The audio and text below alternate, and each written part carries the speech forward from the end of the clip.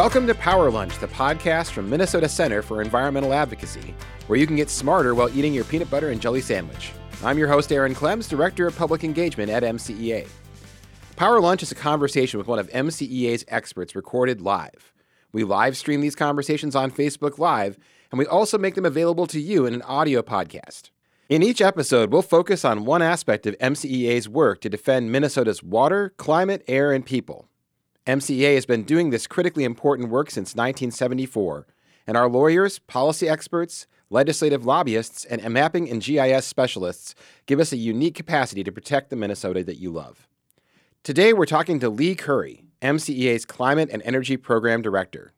Leigh has spent years working on retiring Minnesota coal power plants and ensuring that we quickly transition to clean, renewable energy.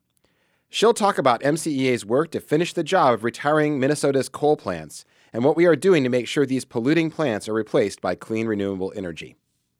We hope you learned something you didn't know before today. If you want to keep up with our work, please visit our website, www.mncenter.org, or follow us on Twitter and Facebook at MCEA 1974. That's at MCEA 1974. If you would like to support our work, please consider a donation. Go to www.mncenter.org/donate. And now, our Power Lunch conversation with MCEA's Climate and Energy Program Director, Leigh Currie. So let's just start with the introduction. So who are you and what do you do, Leigh? Yeah, so as Aaron said, I am the Climate and Energy Director at MCEA. So I'm an attorney and I direct the climate program. So, MCEA has several issues, including water quality, mining, and energy and climate is one of them. So why do you call it a climate and energy program? I think that's a pretty recent change. We used to just call it energy. So why the addition of climate? Yeah, so we have recognized that the climate change is one of the thorniest issues of our time. And so MCEA has really set one of its strategic goals is to figure out how to tackle climate change. One way to do that, or one piece of that puzzle, is the electricity sector, the energy we use, both to make electricity and transportation energy as well. And so we used to really only focus on the energy sector, and we had a clean energy program. But we, as you said, recently recognized that we need to think more broadly than that in order to really tackle climate change. And so we've changed the name to reflect the fact that we're now kind of thinking outside of the electricity box. Sure. So, Minnesotans love to think that we're above average and that everything we do is above average. And we do have a long history of setting really ambitious goals for ourselves when it comes to clean energy and transitioning to renewable sources of electricity. Is Minnesota on the right track right now? Are we making significant progress toward the goal of getting to a carbon-free electricity and generation economy? That's a great question. Yeah. So, as you mentioned, we have set some ambitious goals as a state. So we have a state law that says it is our goal to reach at least 80% greenhouse gas emission reduction by 2050, which is, according to most science, the level we need to get to in order to avoid the most catastrophic effects of climate change. And so they've been measuring our progress toward that goal since that statute was passed in 2007. And the most recent report shows that as of 2014, we had only reduced emissions by 4%. So from 2005 to 2014, it was a 4% reduction. We were supposed to reach the benchmark of 15% reduction by 2015. So we missed that benchmark, and we're going to miss the 2025 benchmark as well unless things change. I will say the one sector of the economy that is on track is the electricity sector. So a lot of the work MCEA and its partners have done over the last decade and a half have really helped, and market forces are helping now too. And so that sector has reduced emissions 17%. But again, that's kind of why we have to start thinking outside of the electricity box, is how do we get at the rest of the economy? So how much of the electricity generated in Minnesota right now is generated by renewable sources, solar, wind, and other renewable sources of energy? Yeah, I think the most recent statistic I saw was about 26% in Minnesota comes from renewable sources. And that's a huge gain. I mean, if I recall correctly, a decade ago, we were at 2 or 3%? Yeah, it's been an explosion in recent years. And so a lot of that's policy driven. The renewable energy standard that Minnesota has really helped push that. A lot of it now is market driven. Wind is cheap. And we'll come back to that question too about what are the market forces that are driving this transition to renewable energy. I guess I do want to take one step back though and just ask the question why this matters. I mean, one of the challenges of the climate change issue is that it feels at times like the actions that you take in Minnesota, no matter how significant, are just a drop in the bucket when it comes to the global picture of emissions. So what is at stake for Minnesota in terms of our own decisions about how we generate electricity and how we make a transition to a carbon-free economy? Yeah, great question. So it's true. It's a global problem. I mean, our CO2 emissions from Minnesota go into the atmosphere and affect climate change globally. There's no local effects the way there are with other pollutants. But every actor needs to be a part of the solution. So from federal governments to regional to state subnational governments to corporations, private institutions, colleges, citizens themselves. So it's an everything and all of the above strategy. And in the U.S., with what's happening at the federal level, the absence of any climate change work means that states more than ever need to step up and fill that gap. Yeah, I mean, you were at the Conference of the Parties, the 23rd Conference of the Parties, which is the Global Climate Change Summit, basically, to talk about this work. What did you see from other folks across the United States as they're struggling with this question of what to do on climate in the absence of a federal government that's taking the lead on it? Yeah, I mean, there's a lot of great state actions happening. Minnesota is one of the states that is becoming a leader nationally. Some of the other states that are doing great work are mostly on the coasts. Minnesota kind of stands alone in the center. And then it was really interesting to see what other countries are doing. I mean, to see what Europe is doing and banning diesel engines, by the early 2020s in some countries. It's pretty impressive. So it was inspiring to see what other states and countries are doing. And it's inspiring, but it's also kind of daunting too, because it goes to show what kind of work we have to do and what work we can do. I do want to spend a little bit of time just laying the groundwork for some of the stuff we'll talk about later in your work at the Public Utilities Commission. So Minnesota is not unique, but it's one of a series of states that have utility commissions that regulate our electricity generating sector. And the reason why we have that is because these companies that create power are monopolies inside of their own territory. So the Public Utilities Commission, though, is quite a bit different from other state and government bodies. So can you talk a little bit about what the Public Utilities Commission does and how it's different from other state agencies? Yeah, I spent a lot of my time there. So the Public Utilities Commission is different in a couple of ways. One is that there is a body of commissioners. So there's 5 commissioners that are appointed by the governor. So it's not, Pollution Control Agency has 1 commissioner. DNR has 1 commissioner, but the PUC is a body of 5. And then I'd say the biggest difference that I noticed coming from private practice to Public Utilities Commission practice is that they're subject to open meeting laws. So when you appear in front of the commission on a decision, so whether to approve this gas plant or not, or approve this resource plan or not, the commissioners have read submissions, but they are not allowed to talk to each other behind the scenes. So they show up not having had any, opportunity to discuss this among themselves, and then they deliberate publicly. So you sit there and answer questions, and then you watch them deliberate. So it's really unlike anything, usually when you're in front of a judge, they'll take the matter under consideration and get back to you with an opinion. So it's pretty interesting to sit and actually watch the commissioners reach their decision live. Yeah, because, if you go to the legislature, many times we go to committee hearings, folks there have already pretty much made up their mind about what the bill that's in front of them, and it's kind of almost theater more than it is deliberation. But you're saying that you can watch people deliberate for hours live right in front of your eyes? Yeah, it takes some stamina to appear at the Public Utilities Commission. Some of the hearings are all-day or multi-day affairs. There's an unprecedented, I think, decision coming up on the Line 3 pipeline where they've scheduled 4 full days for that decision to happen. So you're going to be popping your popcorn and showing up there to watch? Or? Yeah. You're trying to stay awake, as the case may be. Well, I mean, that's one of the things that's kind of interesting, too, about Minnesota's open meeting laws is that they really do require that this happen in public, but it's probably not something that many members of the public are going to stick around and watch all 4 days of.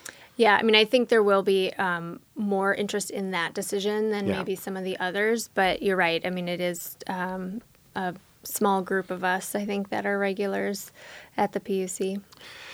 So there, of course, beside the Line 3 decision, which is coming down, there have been a whole host of other really big decisions recently in just the last year and a half at the Public Utilities Commission related to renewable energy. And I wanted to talk just briefly about some of the history and the recent history of our work over at the Public Utilities Commission, particularly starting with what is called the externalities decision, which is a very abstract way of saying making sure that pollution costs aren't imposed on people. Can you talk a little bit about the externalities case and what our position was in that? Yeah, I'd love to. I started at MCEA about 4.5 years ago, and that was my first case that I was assigned. And we just got an opinion in January of this year. So it basically spans my career at MCEA. So there's a statute in Minnesota that was passed in 1993. So it was really, speaking of Minnesota being nation leading, this was definitely a leadership move back in the early 90s. And it requires the utilities in Minnesota to consider the environmental costs when appearing in front of the Public Utilities Commission. Mm-hmm.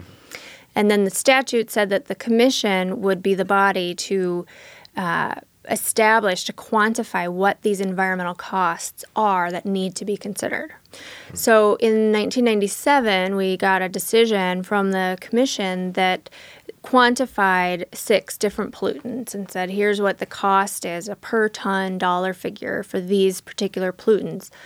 And they hadn't been updated since then. These are the same figures that were used for 20 years.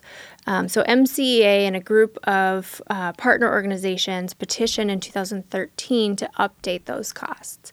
And one pollutant that is quantified is carbon dioxide. So essentially what we had to do was put a dollar figure on a ton of carbon, and what does that ton of carbon do in terms of climate change damages to society, so that when we're appearing in front of the commission has information about climate change and the impact of carbon dioxide when it's weighing, wind versus gas versus coal. So it was a really interesting proceeding. So basically what they would have to do is, if they're presented with a proposal from a utility, it says we need to build a new power plant.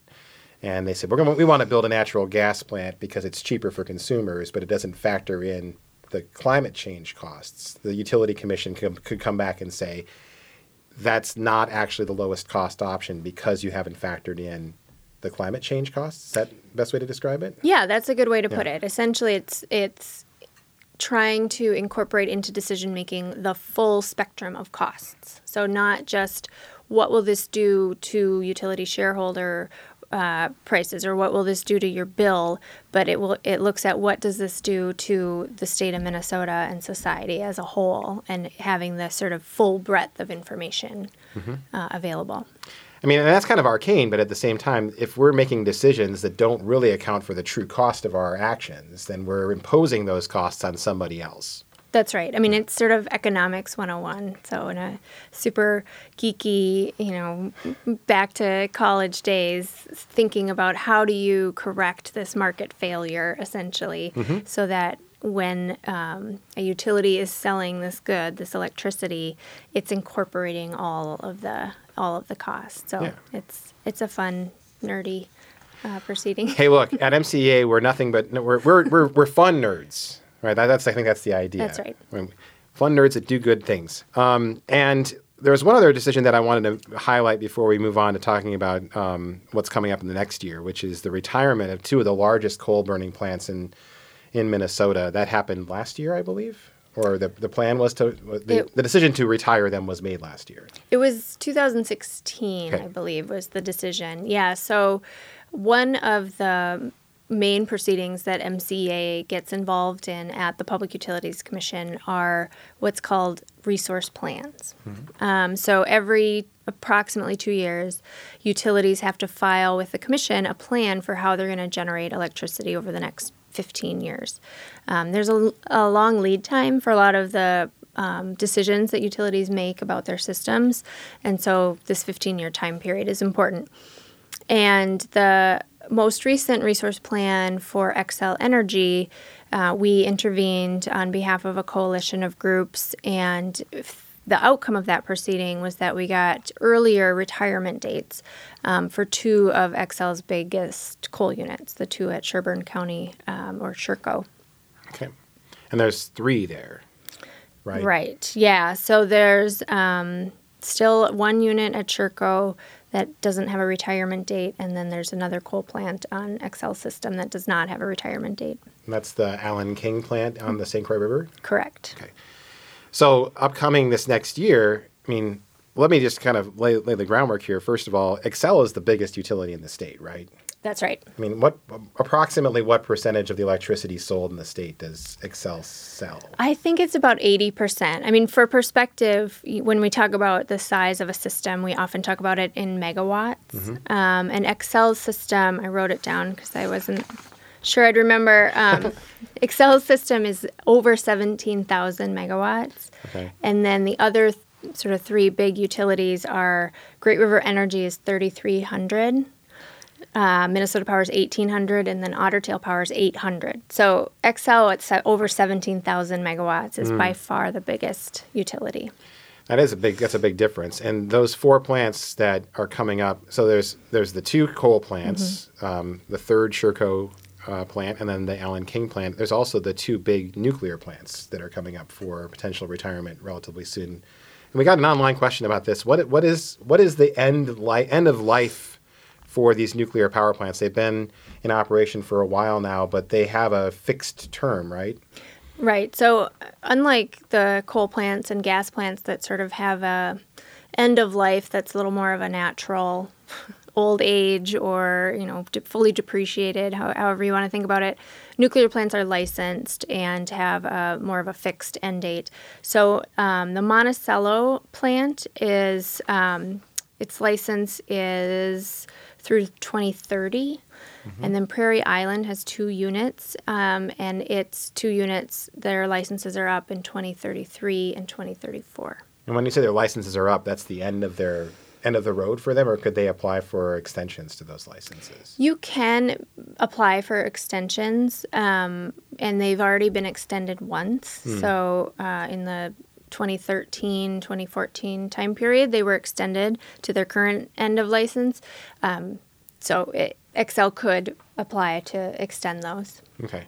But if they don't, that means that these 2 nuclear plants are scheduled to close during that 15-year planning window. So Xcel is coming back this year with another resource plan? Yeah, that's exactly right. So there, on Xcel's system, there's sort of this, like I was talking about, the natural end of life for these coal plants, just based on old age. A lot of these plants were built in the same time frame in the 1960s. We were electrifying everything and building these large centralized plants, and so they're reaching their natural end of life. And then these nuclear licenses are up, and so all of this, they call it base load power, these large centralized generating stations are reaching the end of their lives within this 15-year planning period. So the next plan from Xcel is due February 1st of 2019, and that plan will look at its system for the next 15 years. So it'll have to contemplate, what do we do now? And that's those 4 plants, those 2 coal plants, those 2 nuclear plants are 70% of Xcel's generating? In 2016, they generated 70% of all of the electricity. So 70% of of the largest utility is up for replacement, and the question is, what will it be replaced with? That's right. And so far, what has been Xcel's approach to replacing retired plants? I mean, they've already gone through they're planning the retirement of the first 2 Sherco units. Are they moving in the direction of renewable energy already? And what can we do to help them see the value of it? Yeah, so a couple things. I mean, Xcel has been a leader in terms of adding renewable energy to its system. So it recently announced that it wants to be 85% carbon-free by 2030. That's a huge goal, and we're excited to help them get there. The difficulty, I guess, in replacing all of these baseload plants is figuring out how to do it in a cost-effective, reliable, and also environmental way, right? And so that's why, we get into these proceedings and we really kind of look under the hood and see what they're proposing and see if it could be done in a lower carbon, but still just as cost-effective way. And the big, I guess, rush that we're trying to avoid now is replacing all of this with natural gas plants. I think that's sort of the path of least resistance at this point for the utilities, and we think that's a mistake. Well, and let's talk about one specific proposal, because outside of Xcel, there's Minnesota Power. You've already mentioned them as a significant power provider in northern Minnesota. And they have proposed a natural gas power plant in Superior, Wisconsin, as a kind of cooperative arrangement with Dairyland Electrical Power in Wisconsin. But MCEA has been opposing this plan. Can you talk a little bit about why we oppose it and what work we're doing to try, what you think should be replacing power that's being lost from coal generating in the Minnesota power system? Yeah, so this was a petition that came up last summer. Minnesota Power asked the Public Utilities Commission to approve its purchase of a portion of this cooperatively owned and built plant in Superior. And so we intervened in that proceeding, again, with a group of organizations to kick the tires, look under the hood, and see, is this plant necessary and is it the right thing to add to Minnesota Power's system? And so Minnesota Power is claiming 2 reasons for this plant. One is the growth of its customers' needs over time, and the other is sort of balancing the renewable energy, the wind and solar that it's adding to its system.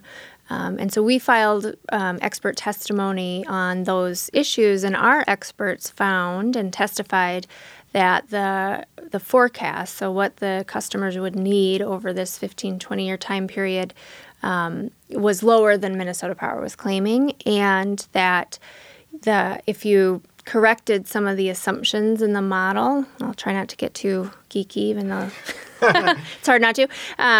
If you corrected some of those assumptions in the model, that actually it was more cost effective to add wind and solar instead of the gas plant. And you mentioned earlier that market forces are driving some of this too. I mean, is wind and solar now the cheapest option just for the marketplace?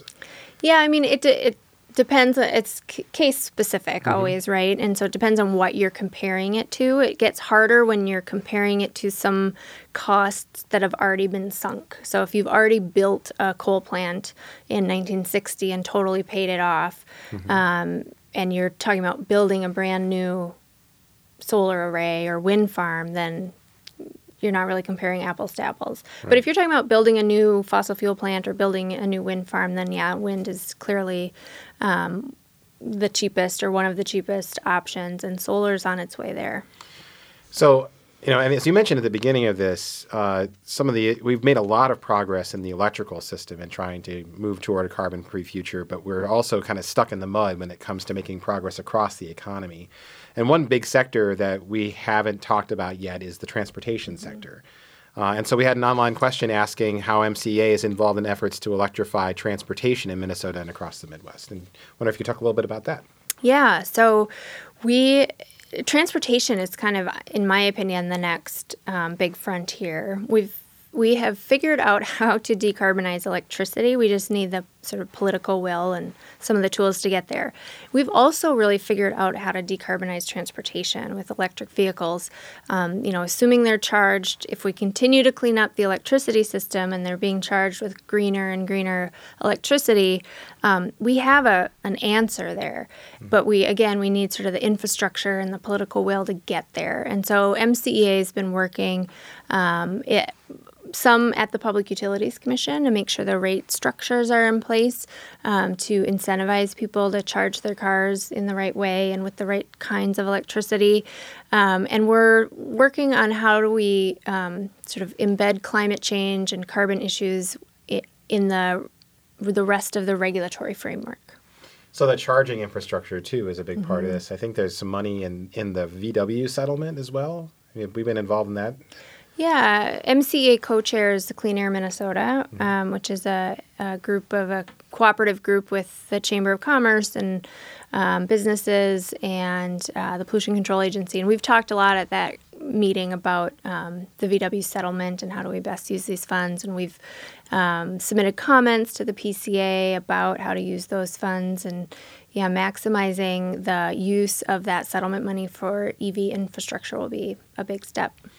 And that kind of gets me to the last question, which is a big think piece, which is what's next? I mean, you've been really involved in kind of the nitty gritty of trying to help shape decisions that are going to, really set the base for our electrical generation. But what do you think the future holds for this? What are some trends that you're paying attention to that you think listeners might be interested in? Yeah, so we've spent a lot of time and focus on retiring the coal plants, which are the biggest emitters of greenhouse gases, and then building up the clean infrastructure to replace that. Going forward, there's a lot of exciting things happening with modernizing the grid. So trying to figure out how do we take advantage of technology and technological advances in the electricity system. The electricity system is surprisingly simple. And if we can use some of this, two-way communication and, things like even a Nest thermostat and trying to get more of those on in people's homes and get the entire grid modernized, I think that's really going to be the next frontier of decisions. I think we were talking about this in the office the other day, and really, a utility doesn't even know that your power is off unless you call them to tell them that, right? I know. I couldn't believe that when I first... you just assume that with all this technology and computers that they would just know, there would be a little red dot on the map and say, oh, there's a problem over here in Fridley or in White Bear Lake. But instead, they have to wait for you to call them to tell them that the power is not working. Yeah, and so there's a lot that could be done there, right? Just knowing the power's out at your house would be one step in the right direction. But things like being able to control your energy usage from the utility side of things. So, there's programs in place where you can control your own energy usage to save money. There was recently a time of use rate approved for Xcel's system, a pilot program that would do that. But having the utility be able to do that so they don't have to build the next new power plant and instead they can kind of manipulate who's using what when would be in our opinion, a better way to use resources. So when you say the time of use, what you're saying is that there's different rates at different times a day? Yeah. So, when everyone gets home from work on the hottest day in August and flips on their air conditioning, that's when you hit what's called the peak. That's the peak usage. And so a time of use rate would make, if you did that, you'd have to pay more for that usage than if you waited and turned it on a little bit later so that we can kind of flatten out the peak and make the energy being used more consistent so we don't have to build, it's like building a 14-lane freeway for rush hour when 99% of the time you only need one lane. Yeah. And that makes a lot of sense, too, because we've oftentimes talked about base load and peak demand as if those things are just natural and they can't be modified. But we know that using pilots like this, you can change how consumers use energy in ways that benefit everybody. It makes it easier for the power company to meet that demand. it makes it simpler and cheaper for consumers who change their behavior to save some money. Yeah, we'll be keeping an eye on these pilot programs. We're excited to see where they can take us in the future. Yeah, it's great. Well, and this has been a really fun conversation. I guess one last question for you is, what can people do? I mean, if people want to get involved, what can they do to learn more about these issues and get involved with the Public Utilities Commission and other places where energy decisions are made? Yeah, I mean, the Public Utilities Commission is wonky, but it is also, every docket has the opportunity, every docket case has the opportunity for the public to weigh in. So if you look online, they have a website called Speak Up. And if you care about how your electricity is made and what it's made from, then you can comment on a lot of these matters. Yeah. And MCEA can help if you want to reach out.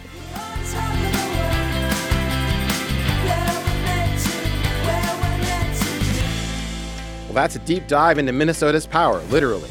2019 is shaping up to be a big year as Minnesota will be making critical decisions affecting the next 15 years of our electrical power plants. Will we retire coal for good? Or will we drag our heels and add even more greenhouse gas pollution that will damage the climate for our children and grandchildren? Since this episode was recorded in July 2018, there have been some updates that are worth noting. In October of 2018, the Minnesota Public Utilities Commission approved the natural gas power plant proposed by Minnesota Power on a narrow 3-2 vote. MCEA is reviewing this decision and working with our clients to determine if we'll challenge it. Secondly, Leigh Currie is leaving MCEA and is working to ensure our work continues under our new Climate and Energy Program Director, Kevin Lee. We'll miss Leigh terribly, but we're lucky to have Kevin taking on the reins. Kevin is well known for his work on mining, and he'll be a strong leader as MCEA pursues our mission of defending Minnesota's climate for the next generation. You have a stake in these important decisions and a say on these decisions. Be sure to follow MCEA's work. Visit our website at mncenter.org and follow us on Twitter and Facebook at MCEA 1974. That's at MCEA 1974. Lastly, we can't do this work without you. If you want to help us represent the next generation's interest at the Public Utilities Commission and the Minnesota Legislature, please consider a contribution to MCEA. Go to mncenter.org/donate. That's mncenter.org/donate. This has been MCEA's Power Lunch with Leigh Currie. Thanks for listening, and we hope you'll share your lunchtime with MCEA again soon.